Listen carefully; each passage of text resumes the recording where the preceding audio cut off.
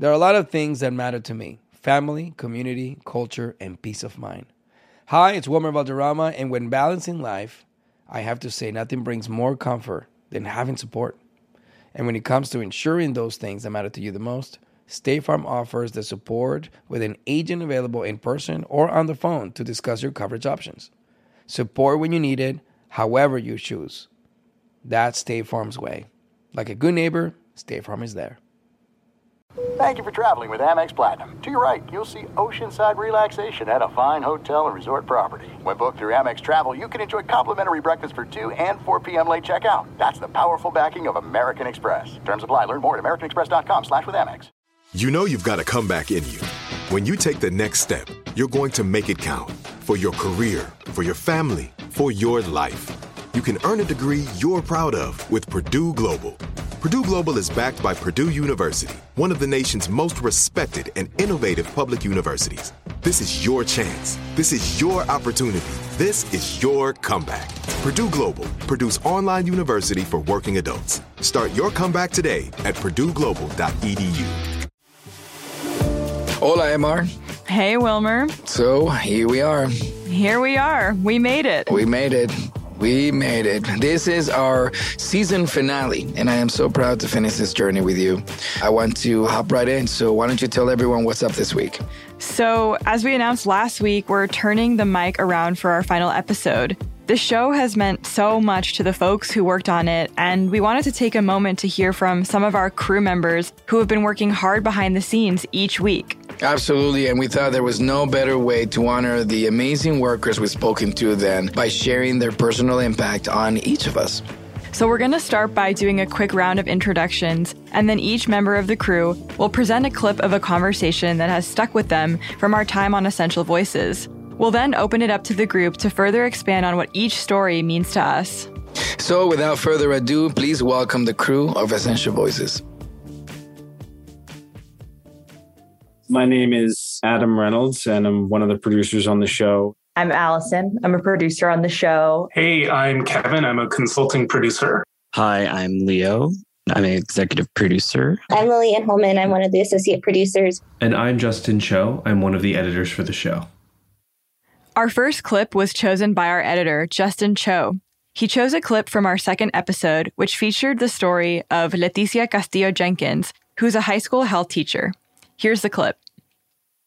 So, I grew up in East LA and, I was in high school, very into fitness. And I thought, you know what? I want to major in something fitness related. So I went to college and majored in kinesiology. And I was so interested in these courses because every time that they talked about communities and how we're impacted by different diseases, whether it's heart disease, cancer, high cholesterol, you name it, the Latinx community was up there. We were always winning in the worst cases in our community of this, that, and the other. And you're sitting there in your classes, and I'm not going to lie, I was surrounded by a lot of, white majority in my classes. And it was a very lonely feeling having to hear our professors describe my community as we're in trouble, We need a lot of experts out there to help these communities. And so it really opened up my eyes.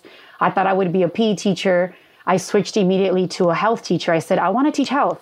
I want to teach health. I want to teach young people about all this stuff that nobody ever told me. Like, what is a pap smear? What exactly is, eating disorders and then mental health issues? Is there something unexpected that you love about your work? Like, is there something like you're like, I didn't think I was going to love this part of my job? The fact that I love working with teenagers more than adults. I work with adults, we collaborate. There's a lot of great colleagues I have, but I don't want to spend my day with them. I want to be in a room full of crazy teens. I love all their trends, the quirkiest of personalities. I love it. I welcome it. I know that lots of older traditional teachers have that red flag when a certain type of student walks into the room like, oh, what are you wearing? And I'm like, I love it. I love what you're wearing. I love that hairdo. Oh, you'll be everyone's favorite teacher for sure.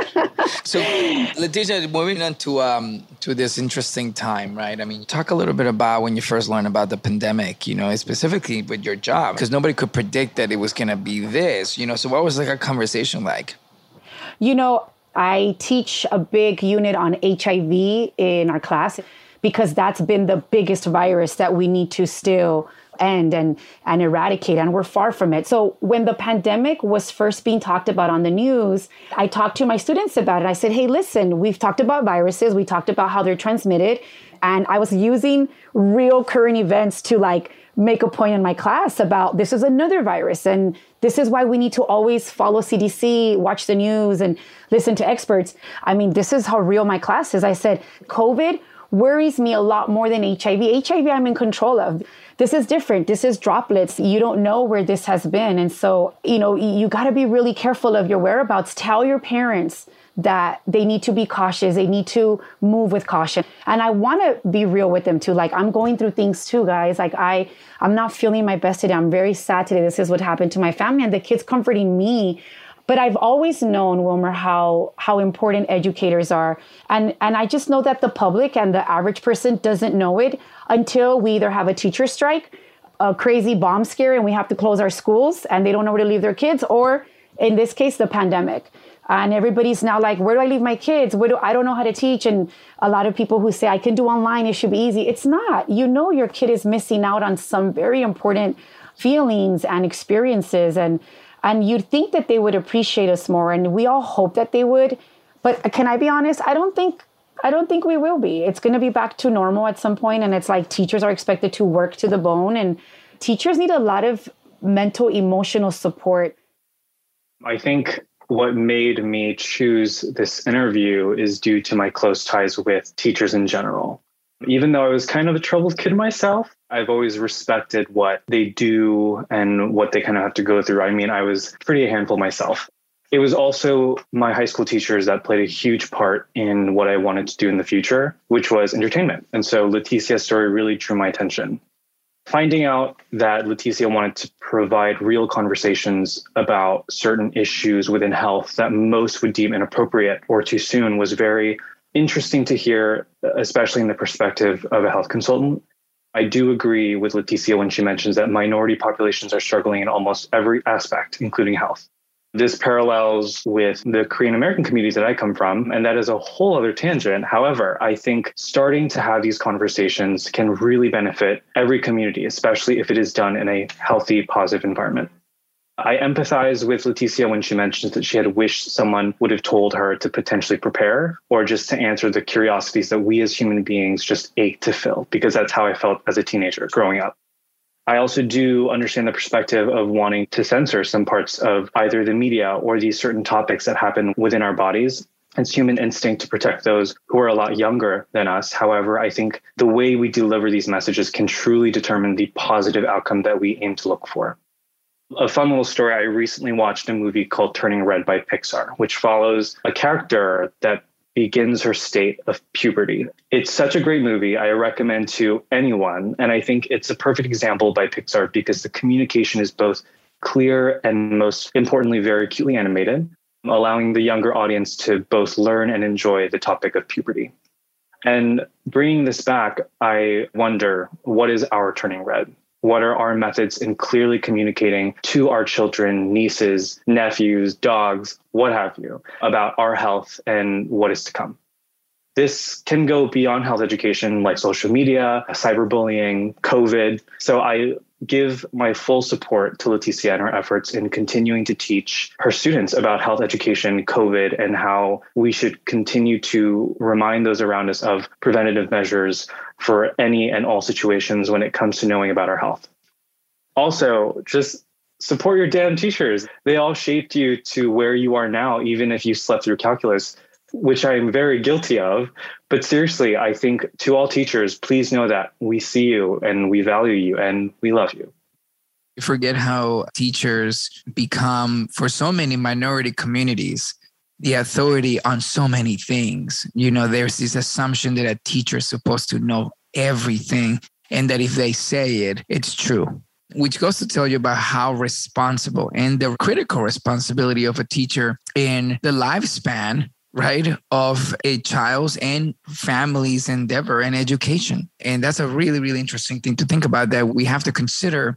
We never look at them as humans, right? We look at them as this like wise, knowledgeable teacher who all they do is teach children. You know, we forget to picture them going home. and having their own stresses. When I was in high school, I took advantage of that and never showed my appreciation. I definitely was the type of person who was consistently leaning on my teachers. A lot of them knew things about me that my parents didn't, and maybe sometimes friends didn't as well. With that, like Leticia being a health teacher and focusing on sex ed, she is kind of the perfect person to be delivering those messages. You can tell by the way she spoke and her passion for her students. Empowering our youth to speak up and speak their mind on certain things and giving them a sense of self in that is really interesting. And our 2-year-old has started to voice his opinion on things of like, no, I don't like that. And so as a parent, even if it's a playful situation where you're tickling or romping around, whatever it is, you have to then switch over and register and say like, no, he's expressing something. You have to stop and empower them so that they know that those words mean something. I think a lot of times like parents either don't have the time or don't have the words and don't know how to communicate it with certain things. Like I'm definitely guilty of that. And I think we forget and take for granted how much teachers really do help shape our kids. We'll be right back after this break. I love sharing positive tips with my listeners on everything from health challenges to relationship troubles, because life happens, baby, but you got this. Hi there. I'm Honey German, and I know we can all use some positive energy these days. That's why I make sure to empower my community, because a bit of motivation and support can go a long way. And luckily, we have State Farm to support us.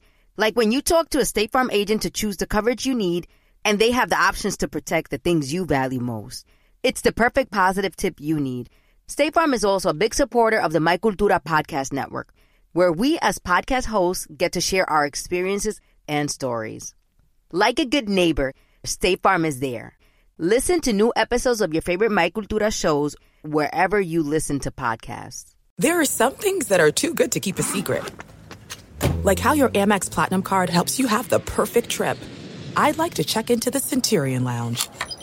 Or how it seems like you always get those hard-to-snag tables. Ooh, yum. And how you get the most out of select can't-miss events.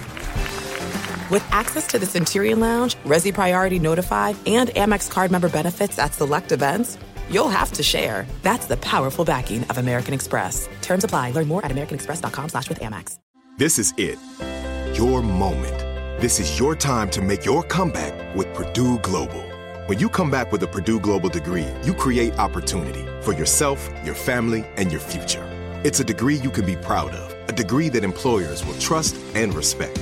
Purdue Global offers working adults like you over 175 flexible degree programs to meet your specific career goals. These include associate, bachelor's, master's, and doctoral degrees and certificates. Purdue Global degree programs range from nursing to business to communication and more. Whatever your interest, we have the degree that will move you forward. You have the knowledge, you have the experience. Now it's time to get credit for the work you've done and earn the recognition you deserve with Purdue Global, Purdue's online university for working adults. You know you're worth it. We do too. So don't wait another second to get the degree that will take your career to the next level. Start your comeback today at purdueglobal.edu. Welcome back to Essential Voices.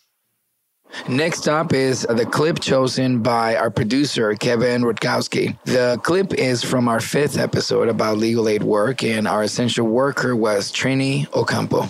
Here's a bit of her story.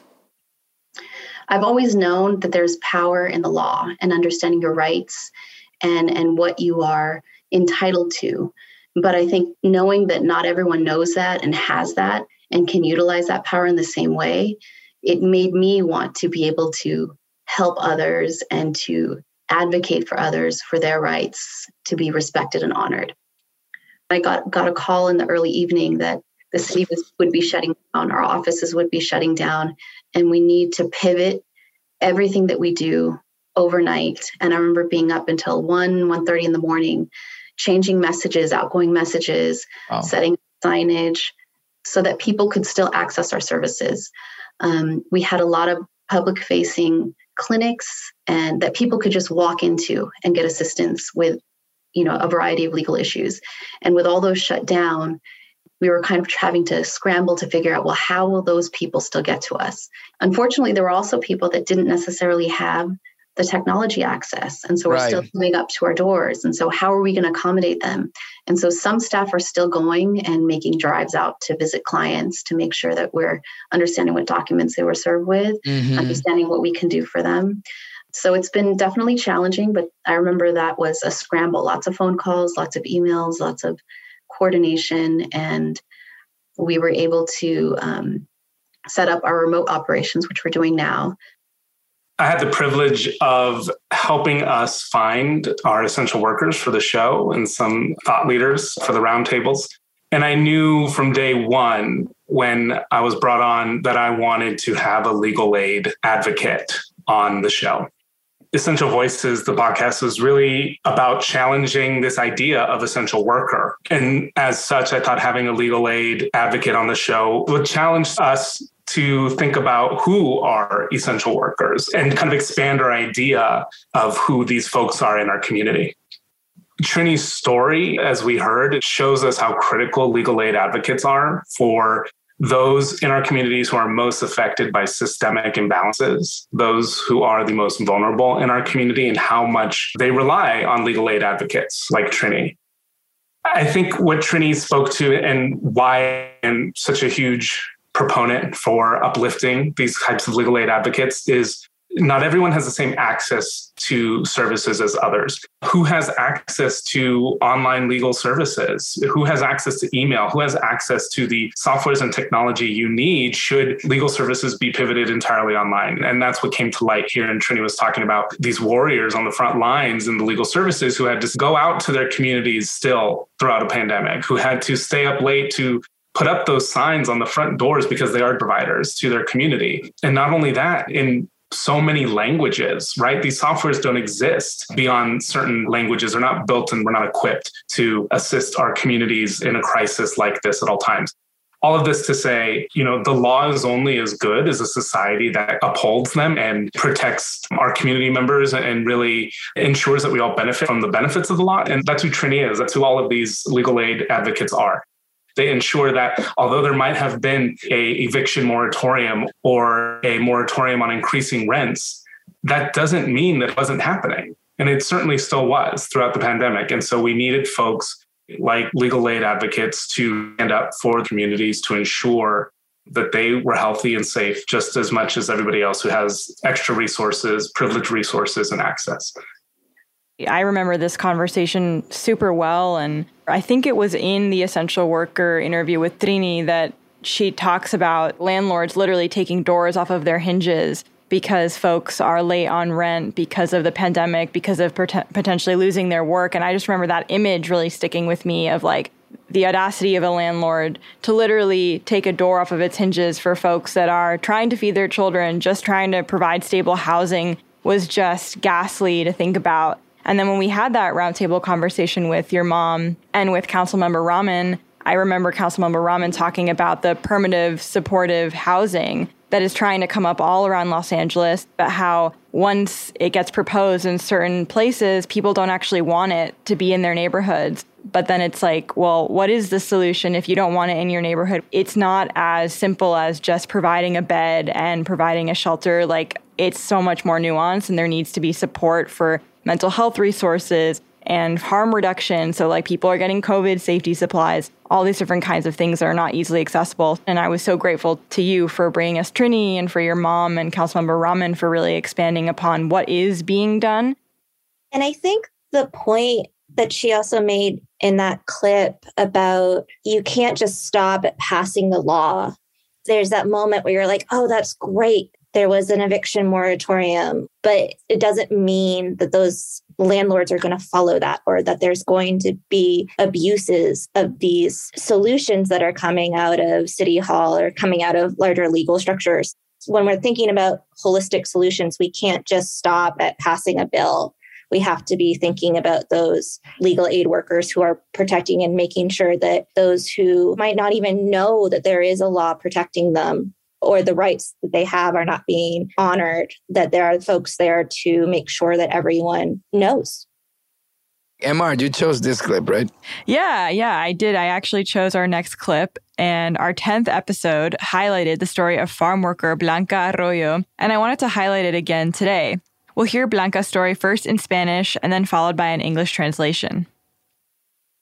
El mensaje sería que tu trabajo, el trabajo de todos los campesinos, se reconozca y que valoren que por nosotros, por muchos de como yo, mis compañeros, muchas personas que no tenían que salir a trabajar cuando empezó la pandemia, tenían fruta, tenían verduras, tenían carnes, debido a que nosotros salíamos a trabajar y nosotros no teníamos el derecho de que a nosotros nos mandaban ayuda. Y no tengan miedo de hablar, no tengan miedo de decir sus derechos, que vinimos a este país a salir adelante con nuestro esfuerzo, con nuestra dedicación en el trabajo, que si vienes con una meta de salir adelante, sigas tu meta, no te desvíes, y que si tú tienes la oportunidad de que tu voz se escuche por ti, por tus compañeros,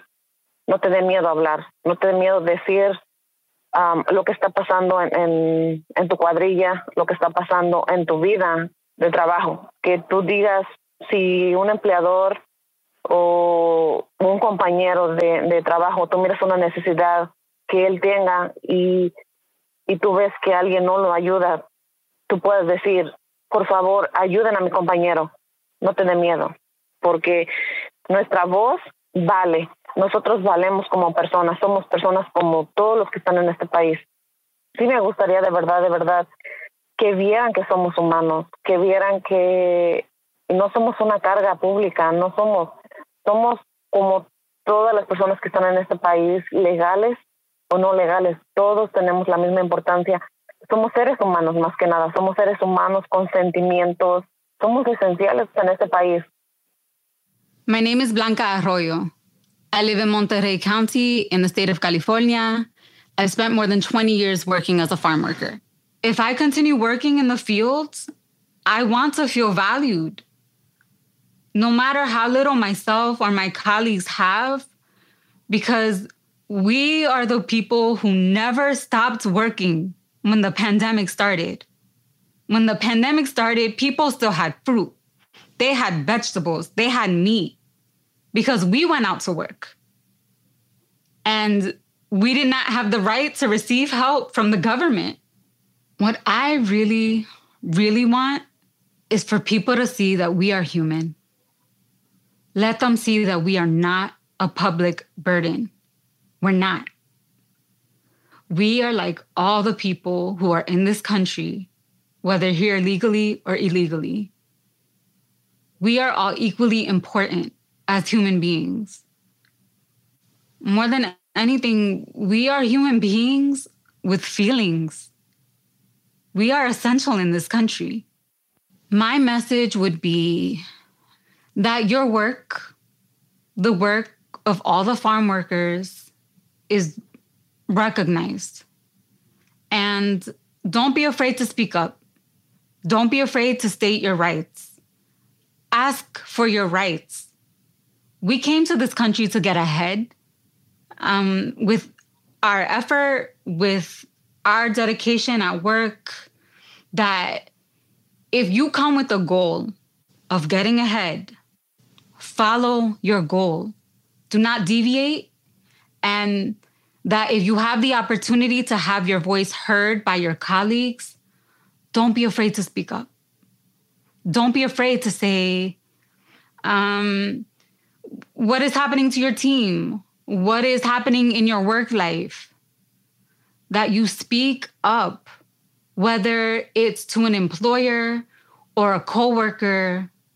You speak up if you see someone has a need and that no one is helping.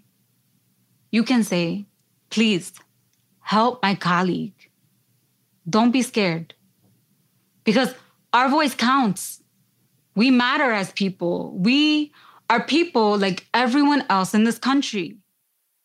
This episode, I think it really, for me, touched upon a lot of the stuff that I had been thinking about at home throughout the pandemic, doing the work that I do. And hearing Blanca be such a honest and vulnerable and just fearless advocate for herself, it was one of the first recordings where when I heard her speak so candidly about speaking up for her rights, being an advocate, not only for herself, but for her colleagues and encouraging her colleagues and understanding how essential her work has been throughout the pandemic and speaking about it so beautifully, that really touched me because for so many immigrants who have their heads down, just working, not taking a moment to recognize like what I am doing is so invaluable and so essential and so important. It seemed like she had taken some of that time to understand how important her work was. And that made me feel really happy that she, even though she described working really long hours, and sometimes I remember she said that she'd go to the grocery store to get food for her kids and it would be empty. And she would think about the irony that she was the one working to literally tend to the fields and that yet she had no food for her kids. And I remember that being a really strong image and that her hands were responsible for literally feeding us throughout this pandemic. Monterey County is one of the biggest areas in California for produce. And it's likely that Blanca's hands were picking your broccoli that you were eating, that you were getting from the store, that maybe you weren't even going to the store, but you were having it delivered. And so I think there's this really intense, faceless, anonymous nature of essential workers where we talk about these invisible hands that just magically, mysteriously deliver our Amazon packages, deliver our USPS packages. They have a hand in everything that we're doing. And so Blanca, being an immigrant, being a mother, being so unabashedly proud of her work and her colleagues and her position as an immigrant, and then obviously to contextualize her story with Dolores and with Monica, just to me, I was so humbled and I was incredibly grateful to uplift this story and all the stories that we've done this season. And I was really grateful for Blanca in this moment. One thing that really pops up for me is finally having a conversation of understanding the ecosystem that actually exists and where a lot of it starts. It really starts on the field. It starts with their hands and it ends on our serenity. When I think about the pandemic and our ability to have food in our kitchens, I think about the ecosystem and I directly picture the thousands of migrant workers who are on the fields across the country, providing the sanity that most people lost along the way of the pandemic. I use the word very often on every conversation, and that was sobering. You know, we were kind of taught to think that a lot of this stuff was magically done. You went to the store and then there was this purely beautiful white bread that you made peanut butter and jelly with without understanding where it all came or how it got packaged or how it got delivered to that store in the first place. We don't think about those things. We think about the now. You know, having Dolores Huertas for me in that episode was iconic. I've done a lot of work with her through what goes into maybe 17 years of my activist life.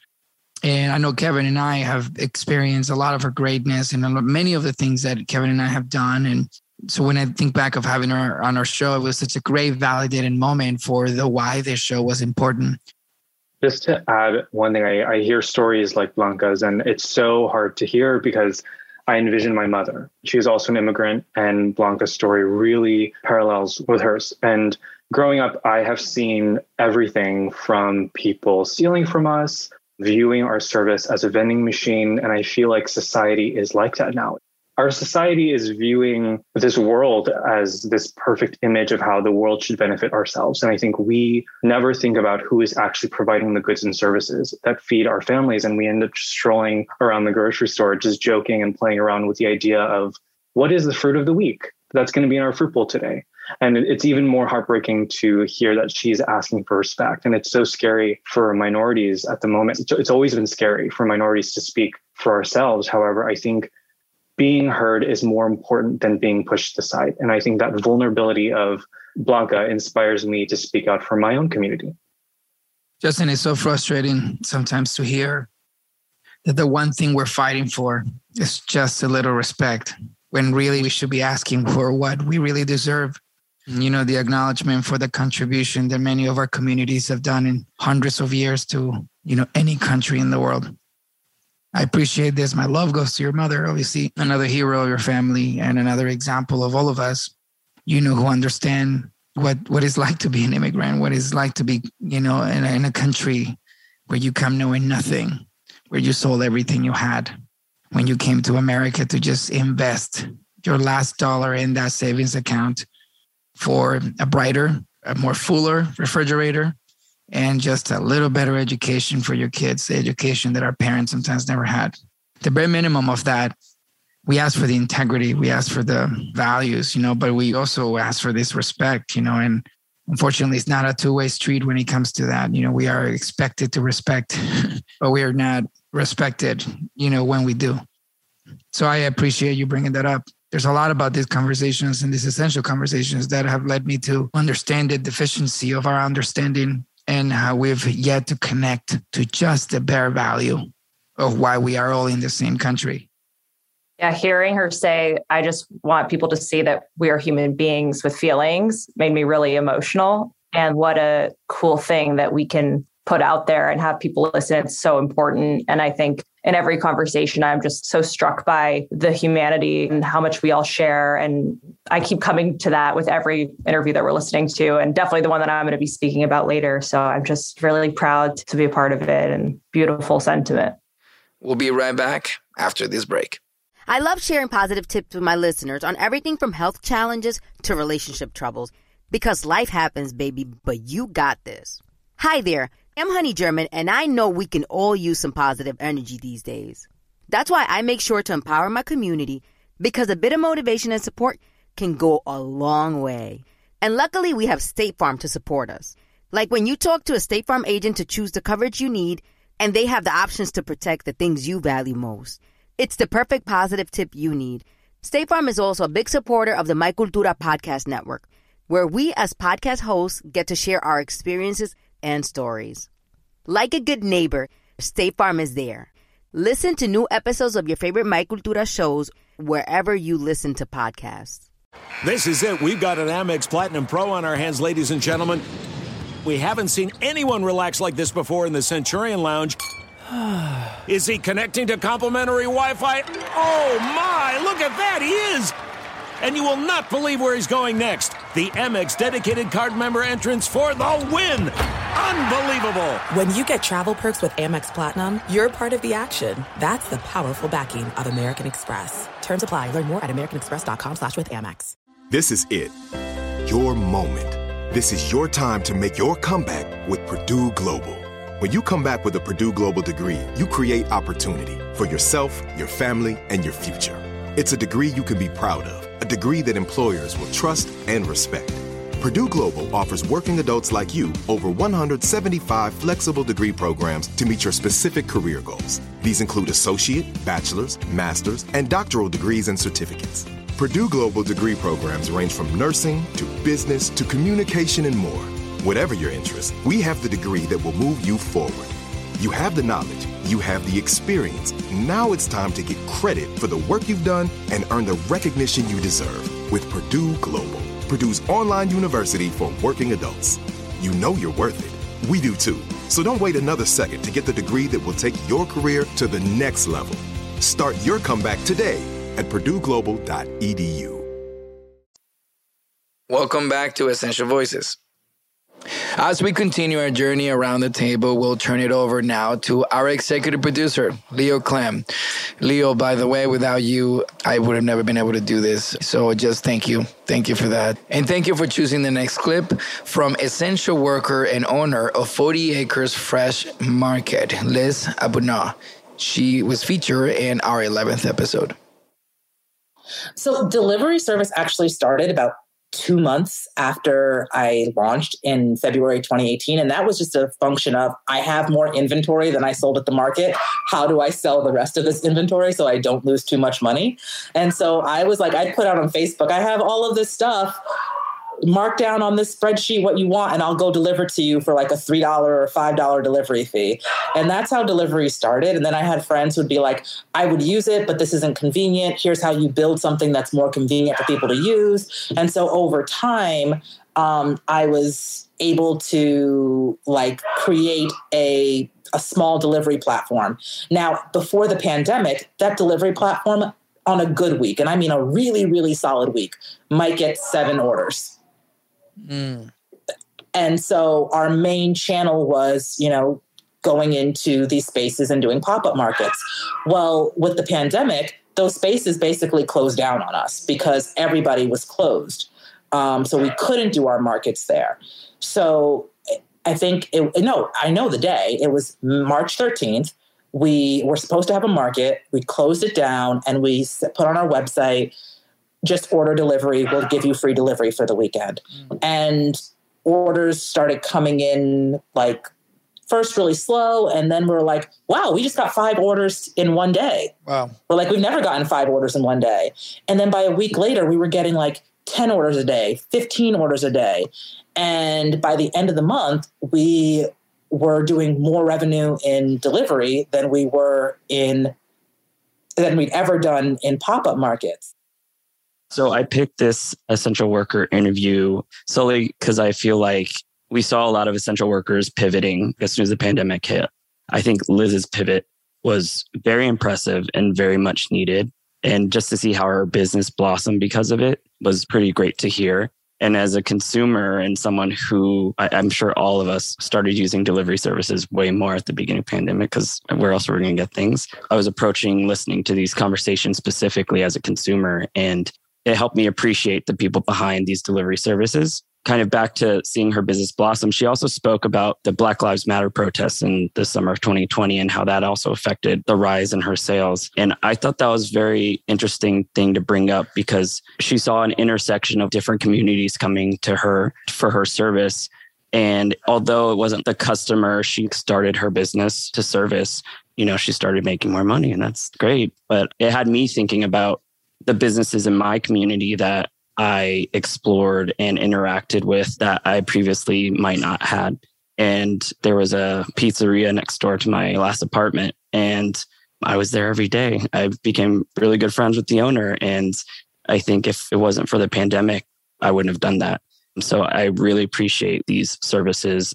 Yeah, I just remember how brilliant Liz was because she told us the whole story of like how she started her business, which is called 40 Acres. And I remember her telling the story of looking around a neighborhood and just not seeing banks. There wasn't a grocery store, and this was a predominantly Black community. And she was looking around, and again, kind of goes back to all the different types of solutions we keep talking about. She talked about how often people jump to altruistic solutions or jump to bills and laws. And Liz's response was like, this is a customer base that has a need and I can fill it, and built this whole business around it. I remember just that brilliance came up in her pivoting for the pandemic as well. And just constantly thinking about how I can run my business and take care of my community at the same time. That was really inspiring to me. I'm always just so impressed by, the resilience and the ability to adapt so quickly that we saw people firsthand with businesses. And my mom had a restaurant at the time during COVID and worked in Ojai, California, and worked with the city of Ojai to help feed the seniors. And I watched her, I even helped and would drive around and deliver firsthand. And just so many cool programs and initiatives came out of this. And it was just so beautiful to see and how quickly people got together and organized. So I'm impressed. Next up is the clip chosen by associate producer Lillian Holman. She chose a clip from Dr. Lance Whitehair, who's a doctor working for the Indian Health Service. He was featured on our 12th episode. Do you have a story like that? Is there anything that you could share that, a moment that you were a part of that you'll never forget that made you go, you know what, this is why I do what I do? This past week, I was taking care of one of my patients who has like a multiple sclerosis. So she's on an immunosuppressive medication, and she's obese. Her BMI is large. It's 40, and she's almost like elderly, but she got COVID and she got it very severely, and she almost kind of needed to be on invasive ventilation, but like there's kind of newer treatments that have come out in the past like few months. So I was one of the first ones to get it like implemented in this hospital. So I got her on that med, and she recovered, but it took about like a week and a half. And when I was discharging her, like she was on like room air, no need for oxygen. And she's like, she told me, I thought I was going to die. I really thought I was going to die. And thank you, Dr. Whitehair. It's just so, I just wanted to cry, but I just kind of smiled and gave her like a nice hug. My views and opinions do not represent Indian Health Service. My views and statements are my own. So we spoke to Dr. Whitehair last summer, and his story and the roundtable that followed with President Nez and Ali Young just has stuck with me. I've been thinking about it ever since for many, many reasons, but I wanted to highlight this anecdote because it has a super happy, heartwarming ending, but it really highlights Dr. Whitehair's passion and innovation. He came to us with so much energy. He wanted to say about his work with the Indian Health Service and how much he cared. I always laugh because we had the self-care question. And when we kind of were like, how do you take care of yourself? He was kind of like, well, I love being at the hospital and I love being there. And it's actually really hard for me to get away. And I was like, you need to take care of yourself. So he really does love being there. And one thing that was just really inspiring is he was fighting tooth and nail throughout the pandemic to find the newest and most effective treatments for his patient. He was looking up innovative procedures. He was trying to make sure that he was on track with the latest, most effective treatments, but he was also looking to see if there was new ones around the horizon. And you can hear that come to fruition in that story. Like, that woman is alive because he fought for her and he fought to make sure that she didn't even have to be on a ventilator and that she was going to be okay. And that story as well, when I was looking back to it, it's just like, I really love that he highlights his patients' pre-existing conditions, because we're at this moment when things are opening up again. And so many of us are now vaccinated, and it means we get to do a lot more. But it also means that the most vulnerable, and those who've always been the most vulnerable, are those with pre-existing conditions. And it's folks like Dr. Whitehair who make sure that we don't forget about them and that we don't consider them expendable.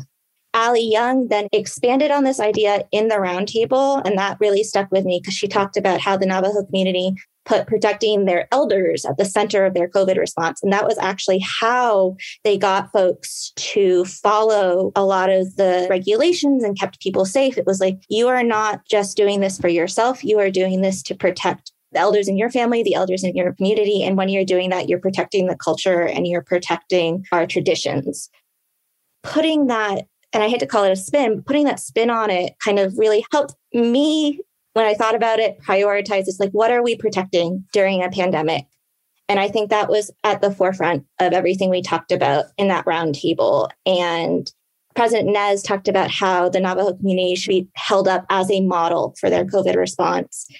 And like I said, like from a personal standpoint, they became my model. I was like, this is such a beautiful response to this situation. I was almost jealous in a way because they talked about coming together as families, as a community, and staying home and taking advantage of your time to learn from each other. And even though I have a beautiful family that I stayed in touch with throughout the pandemic, I was sheltering by myself. And it was like, I think that was part of it. I was like, this community and these individuals, they just like took this moment to think about what their priorities were and how to protect them. And I found that really inspiring. Thank you. I've always been super passionate for that very reason. Their spirit of preservation, what they've had to fight against to keep the integrity of not just the reservation, but its people's, its history, its legacy, their values. As something that as a Latino, I could relate a number of levels. That's one thing that I want to point out. Ali Young, she's a force of nature herself, and she's done so much for that community and innovatively figure out many ways in how to bring those conversations to the forefront. I mean, the woman has been to the White House, for God's sake, she's done her thing. But yeah, so I echo everything you said. I don't want to add anything because you spoke about it so beautifully. I think, Lily, what you're pointing to of this caring for elders, like that spirit is something that I feel like, folks in the Latinx community, like we can really relate to this of just you know, our family, we live with our families. We're intergenerational, like as all hell. Even if we wish we weren't, they're around us all the time. And that means that we got to make sure that those who are older than us, who are more susceptible to getting COVID or to getting seriously sick from COVID, are protected. Meanwhile, I still remember horrible conversations happening at large of like, well, why are the older members of the United States getting vaccinated before young people? Like, that doesn't make any sense. Old people are just old and they're going to die anyways. And I remember thinking to myself, like, oh my gosh, that is so backwards. Like, why are people saying things like that? Why aren't we taking care of these elders who have laid the groundwork for us to literally be alive today? Why are we not paying our respect and making sure that they're protected? Because it'll trickle down and make sure the rest of our folks are protected. So I thought that their model, as you said, was something that we should all aspire to. I mean, I think the number that they gave at the time was like 80% vaccination rate or something at the time when like the US population at large had like 50%. And it just goes to show that if you center care as one of the main mantras of your community, of your spiritual practice, of just the way that you are living your life, folks are going to respond to that when they are thinking about others and not only themselves. And I think we were in this moment of thinking about ourselves not as much as others during the pandemic. So it was easier to not think about other people, especially given the amount of isolation that we experienced. So I think you said that really beautifully, Lily, and I'm really glad that you chose Dr. Whitehair's story because he was just a rock star and I really enjoyed his story.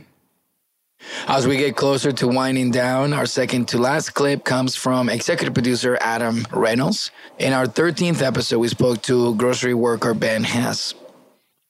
Beautiful, Ben. Thank you so much, man. I really appreciate you chatting with me. You were one of the reasons why I wanted to do this show and develop this platform. Tell me a little bit how you got into this line of work. I mean, when did you get into, how long ago you've been doing it and what you do? I've been working in grocery stores since the end of 2009. I started in Chicago because that's whereabouts I'm from. And at first it was just kind of needed a job, needed to do something. But at some point I realized I kind of enjoy it a little bit. There's definitely some neat things about working in a grocery store or working with so many people or seeing so many people. You're in the midst of it and things can get real weird. And I'm a big fan of the real weird. That's awesome. You really found a passion for this, right? So this is something you appreciate the community, you appreciate your colleagues, and then there's a level of familiarity that comes with that, right? Yeah, I mean, it ebbs and flows. Like there's definitely moments where I'm like, I have had enough. It is time for a career change. I have got to get out of here. Look, this is no more. And then there's times where it's like, yeah, this is fine. What are those moments like that when the ones you goes, this is fine? Usually it's when I have a customer come up to me and they see something and they want to tell you a story. More often than not, the best relationships I strike up are with older folks. If you get younger folks there, they've already got their headphones on, they're programmed, they're on their daily grind. They're not here to mess around. Yeah. And that's fine. That's how I shop.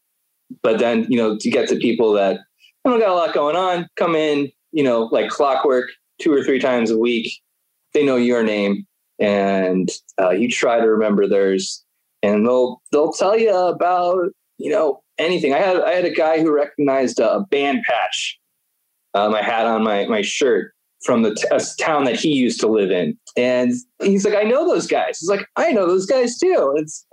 And then suddenly we're talking about bands and we're talking about instruments.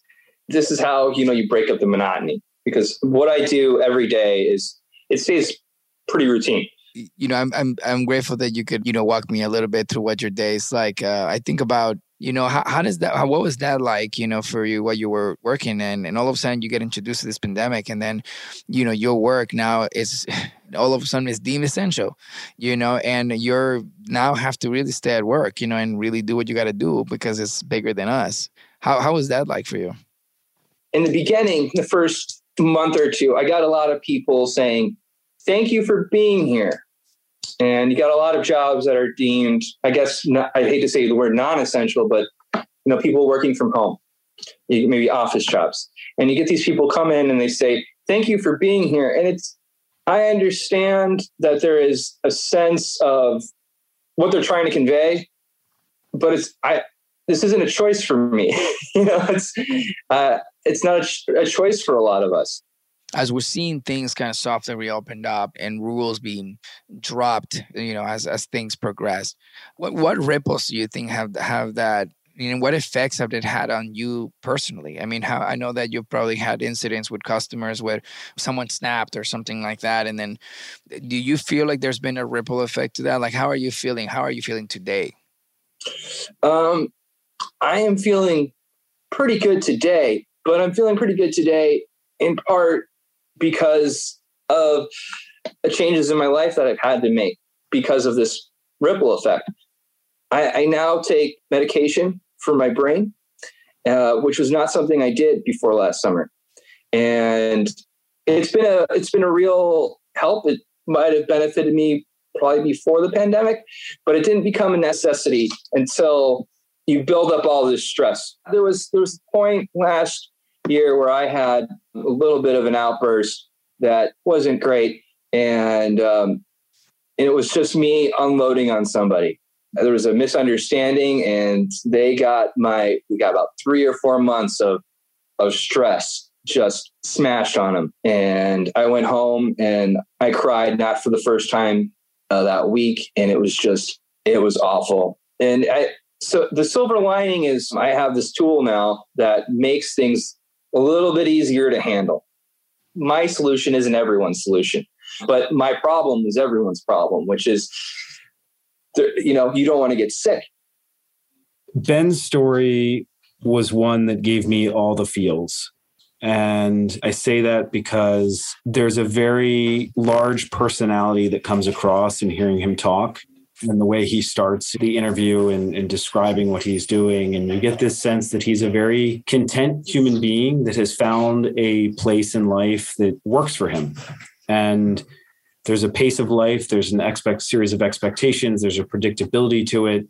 Again, for me, it was the idea of touching on mental health and him being incredibly vulnerable and speaking to that. And the interview and conversation just taking a shift that I was not expecting it to take. And I just remember being floored by that.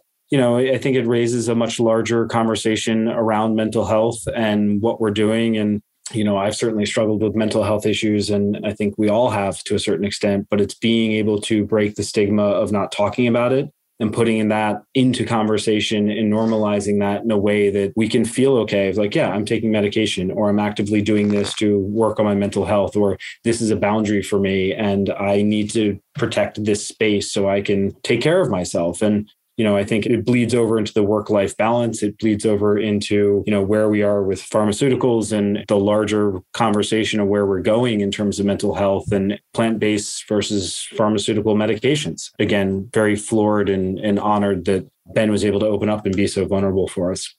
So, one of the things that I remember very dearly about this conversation was just Ben. He was so enthusiastic about the patch. Oh, you wear the patch, I'm wearing the patch.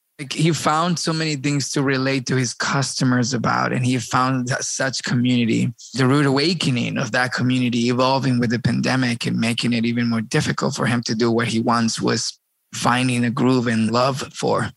Some of our grocery workers really love working with vegetables and working with produce. And, for every job, there's someone who has incredible passion for it. And I really respected that so much about him. There was a humanity, there was a simpleness, there was a contempt, like Adam says, to Ben that I just appreciated and respected so much. And I had so much fun talking to him. He was just a real conversation with a real dude, man. And he really opened up on some really vulnerable stuff. And I was really grateful because it really humanized that conversation for so many of us.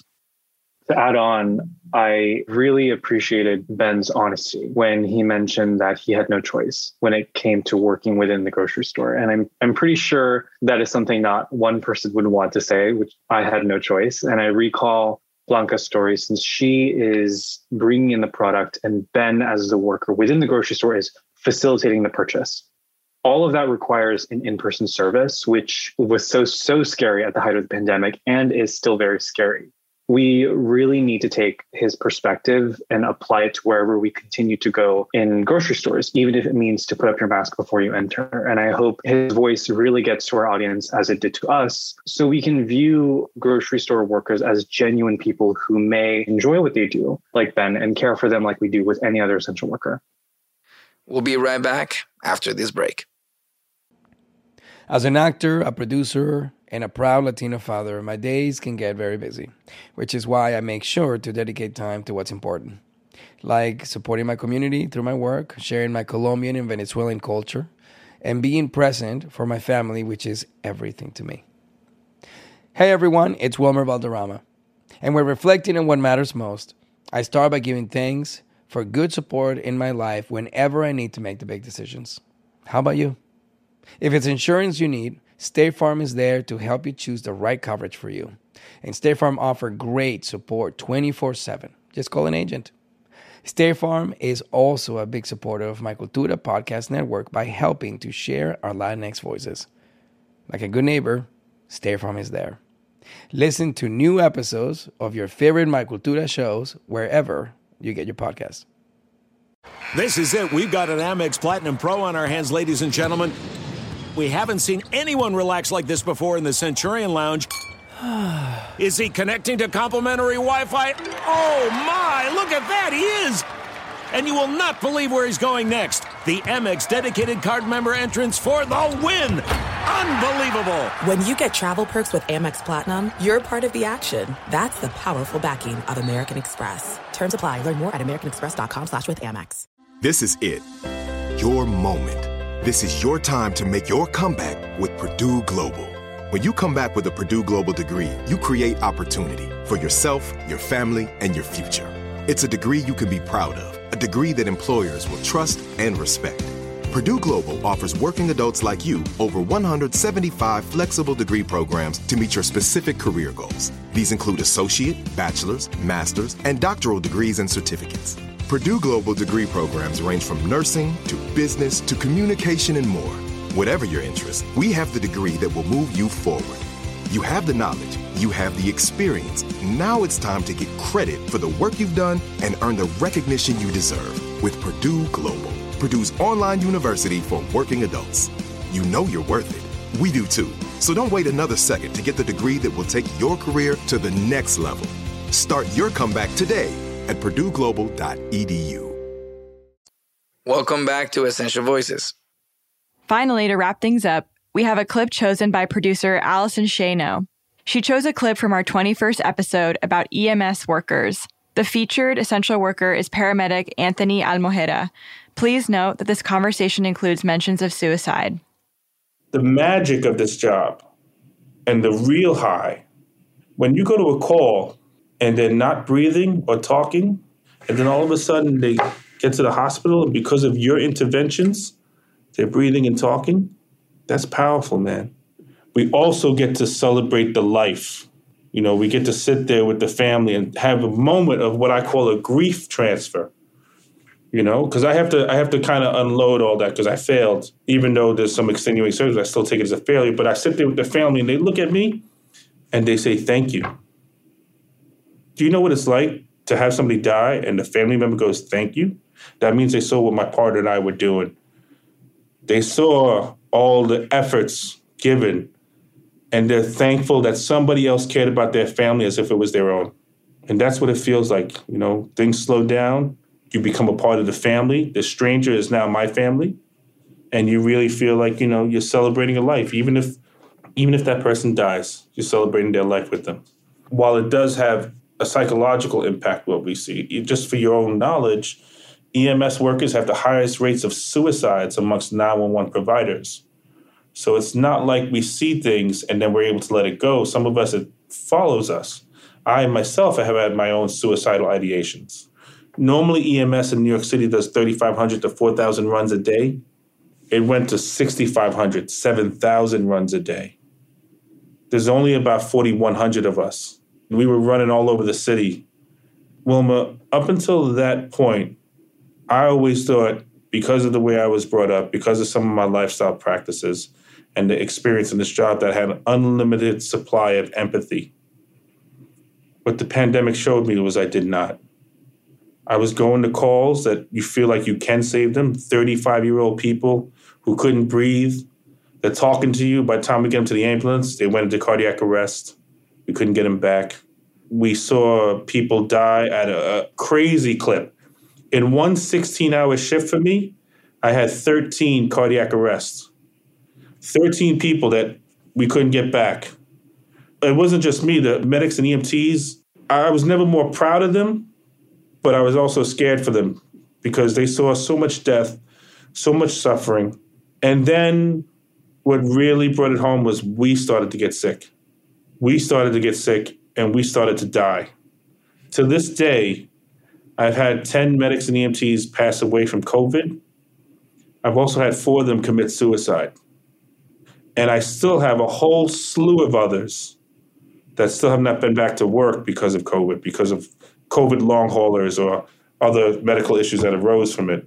The fire department has been mismanaged for years. The short staffing we've been warning them about, because EMS workers, we're 911 workers, right? When you call 911, you get cops, firefighters, EMS.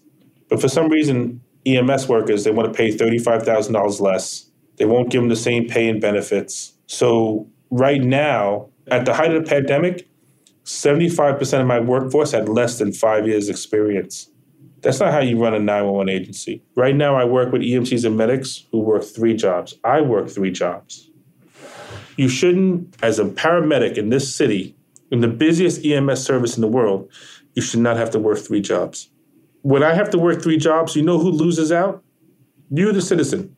I'm not focused on this job like I should be. I'm not available for this job like I should be. We have a lot of EMTs and medics who really do struggle because they have to work multiple jobs or they lost their jobs during the pandemic, and we don't make enough. So we set up a foundation. If I may, I can give you the website. It's called the EMS FDNY Help Fund. If you went online and Googled EMS FDNY Help Fund, it'll take you to the website. Anybody who's willing, they can donate $1, $10. It goes towards helping the FDNY EMS EMTs and paramedics in their greatest times of need. We've been able to pay people's hospital bills. We've been able to pay people's back rent. I don't want to fight because somebody can't pay the rent. Or that fact that my partner, Greg, that passed away from COVID on this job, his family's only going to get 3 years pay and no medical benefits for life. If a firefighter, a cop in New York City dies on the job in the line of duty, their families get pay and benefits for life. I mean, we're not even equal in death. There's so much to say about this one. I mean, I was just so moved by his vulnerability and honesty and openness. But yeah, just so inspired by his leadership and daily fight for what's right. And I mean, that last statement about not even being equal in death, just, there's no words. It's just so upsetting to hear that these workers are paid less and also that their family members will receive less. I mean, I wasn't aware of this disparity between the jobs in that industry and was really thankful that he shared that. And it's a huge problem. And, you know, I think overall, I was just so amazed by his outlook and his perspective. And seems like he continued to reach for the positives throughout such a dark time. You know, this moment of a grief transfer and celebrating life with the family of someone that died in his care or survived, and just that intimate moment and hearing about these families expressing love and appreciation towards him, even if it didn't go their way, you know, in the hardest moments of their life. It gives me so much perspective hearing his story. And I think we talked earlier about continuing to get busier. Everyone has so much going on in their life. And hearing this story reminds me to kind of check myself, you know, when I'm kind of in a negative spiral or complaining about something really silly, and having the awareness and choice to be a better human and care about each other. I'm sure there's a lot others will chime in to say. There's a lot to unpack here. You know, it's no surprise. This one hit me really, really hard. The one thing I couldn't get out of my head is the fact that an MS worker had to work multiple jobs because that job wasn't enough for them. That they would go into a shift from like 4 a.m. to like noon, you know, and then they have to go check in at a restaurant. And all these jobs tend to be jobs of service as well, right? So they're going from one community to another community where they're just either a target or they're just enduring some other type of phenomenon. And I just felt so connected to his story for many reasons. One, because I love New York City. And two, the numbers just were incredibly traumatic to hear. You started understanding, you started thinking about the actual science, right? How it would work when you're on the ground. If you try to put them boots, you can't even imagine answering these many calls and actually going from home to home to home to home to home, looking at cases. And then anywhere along the way, you just lose yourself. And the losing of yourself is the one that hit me the hardest. As we know, mental health has been this popular conversation. How do you take care of yourself? What do you do for yourself? Like, treat yourself with kindness. But in a situation like this, you're not just not given the choice, but I feel even it's further than that. It's like you have no time to actually even process what's happening to you while you're answering these many calls. And then you go from the high frequency of that and then check into your next job and maybe the third. When do you even stop to think about what did today do to me? And then you go beyond that. You're exhausted. And then you just got to go to sleep for about 4 to 5 hours because you got to check in. This vision, right? Doing the math and visualizing and wearing the hat made me so angry. It made me incredibly sad and even more disappointed that I didn't know more. It made me so disappointed in myself that I don't want anyone to relate to this part, but I was so disappointed in myself because as someone who has understood community, has submerged himself in all the different areas of our incredible humans of service and these essential voices, how did I not know how bad this one was? And considering that one of these individuals saved my father's life, it's something that I'll never forget. And I'm so inspired that I am seriously going to develop a film or a show around this. And I'm in motion. I mean, my production company is already in internal conversations about how do we make this and what format is the most impactful, what signal is the brightest and widest that we can use to idolize this job and to hopefully get more people to want to take the job. But also, before even entering it, can we fix what's broken about the job that should be heroic and celebrated? And hopefully making the job feel like it's not only enough, but it's a career worth taking because we need individuals like them. Thank you for contextualizing that, Wilmer. I think that putting in perspective of processing everything you see and then going on to the next job and then to the next job and not taking time to think through and actually process that is pretty significant. And you have to wonder, it's like, what are the residual effects of that?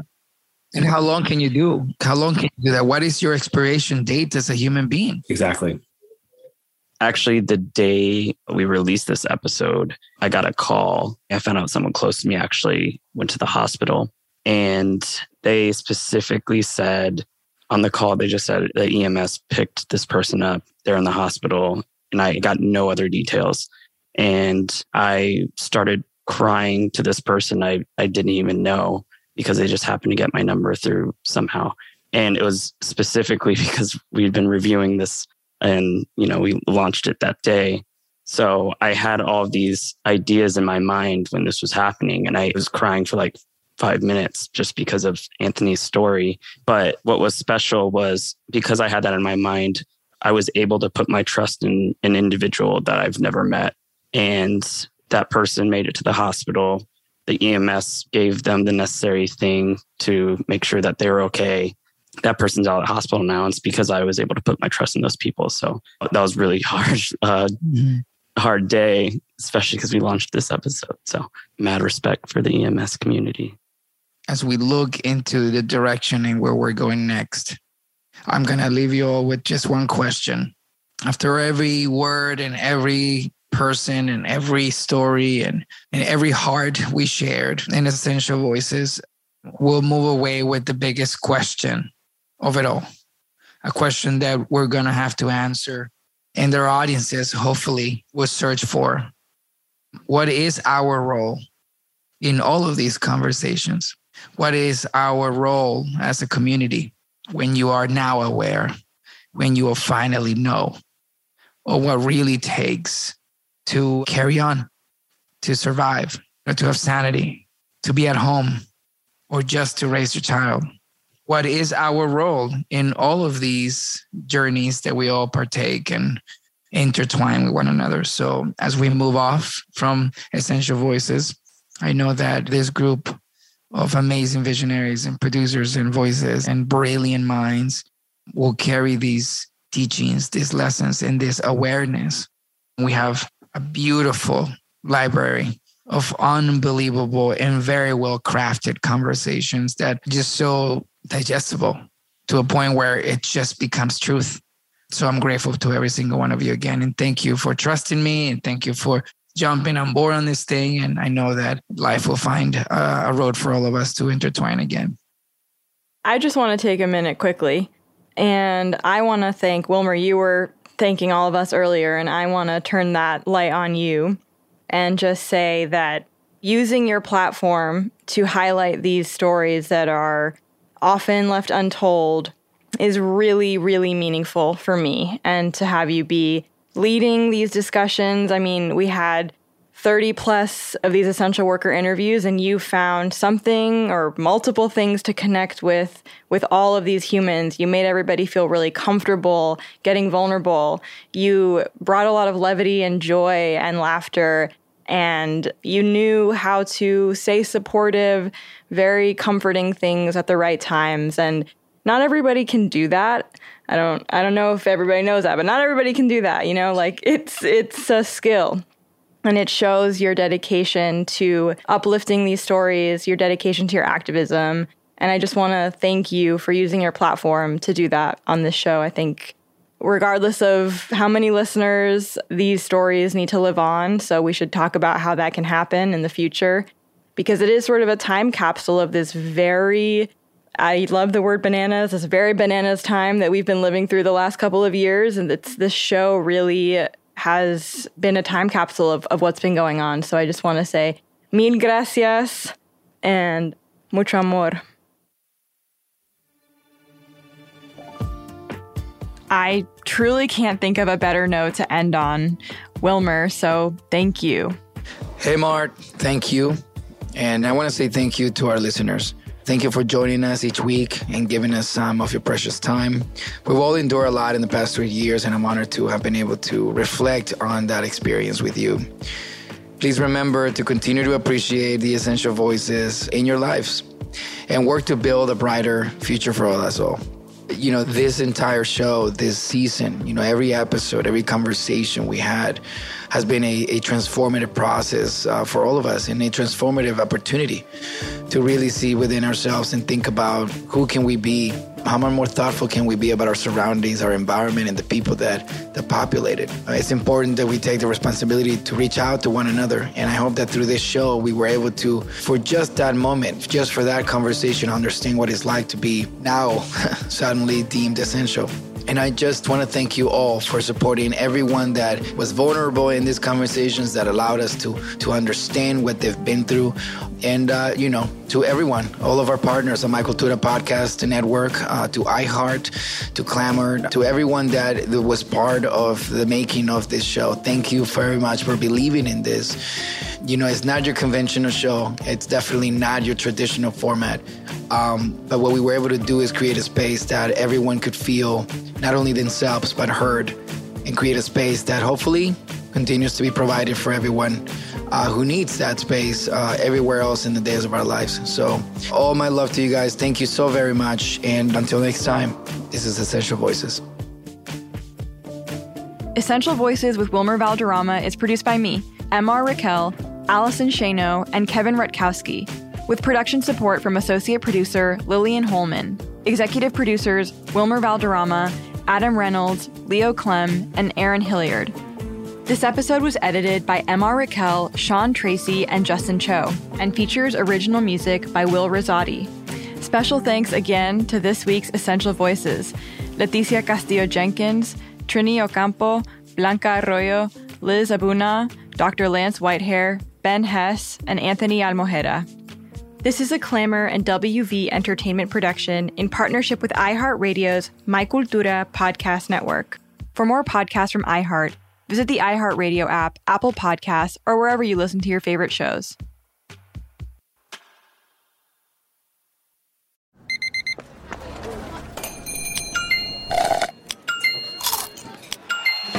With your Amex card, entertainment benefits like special ticket access and pre-sales to select can't-miss events while supplies last make every tap music to your ears. There are a lot of things that matter to me: family, community, culture, and peace of mind. Hi, it's Wilmer Valderrama, and when balancing life, I have to say nothing brings more comfort than having support. And when it comes to ensuring those things that matter to you the most, State Farm offers the support with an agent available in person or on the phone to discuss your coverage options. Support when you need it, however you choose. That's State Farm's way. Like a good neighbor, State Farm is there. Become a part of the fast-growing health and wellness industry with an education from Trinity School of Natural Health.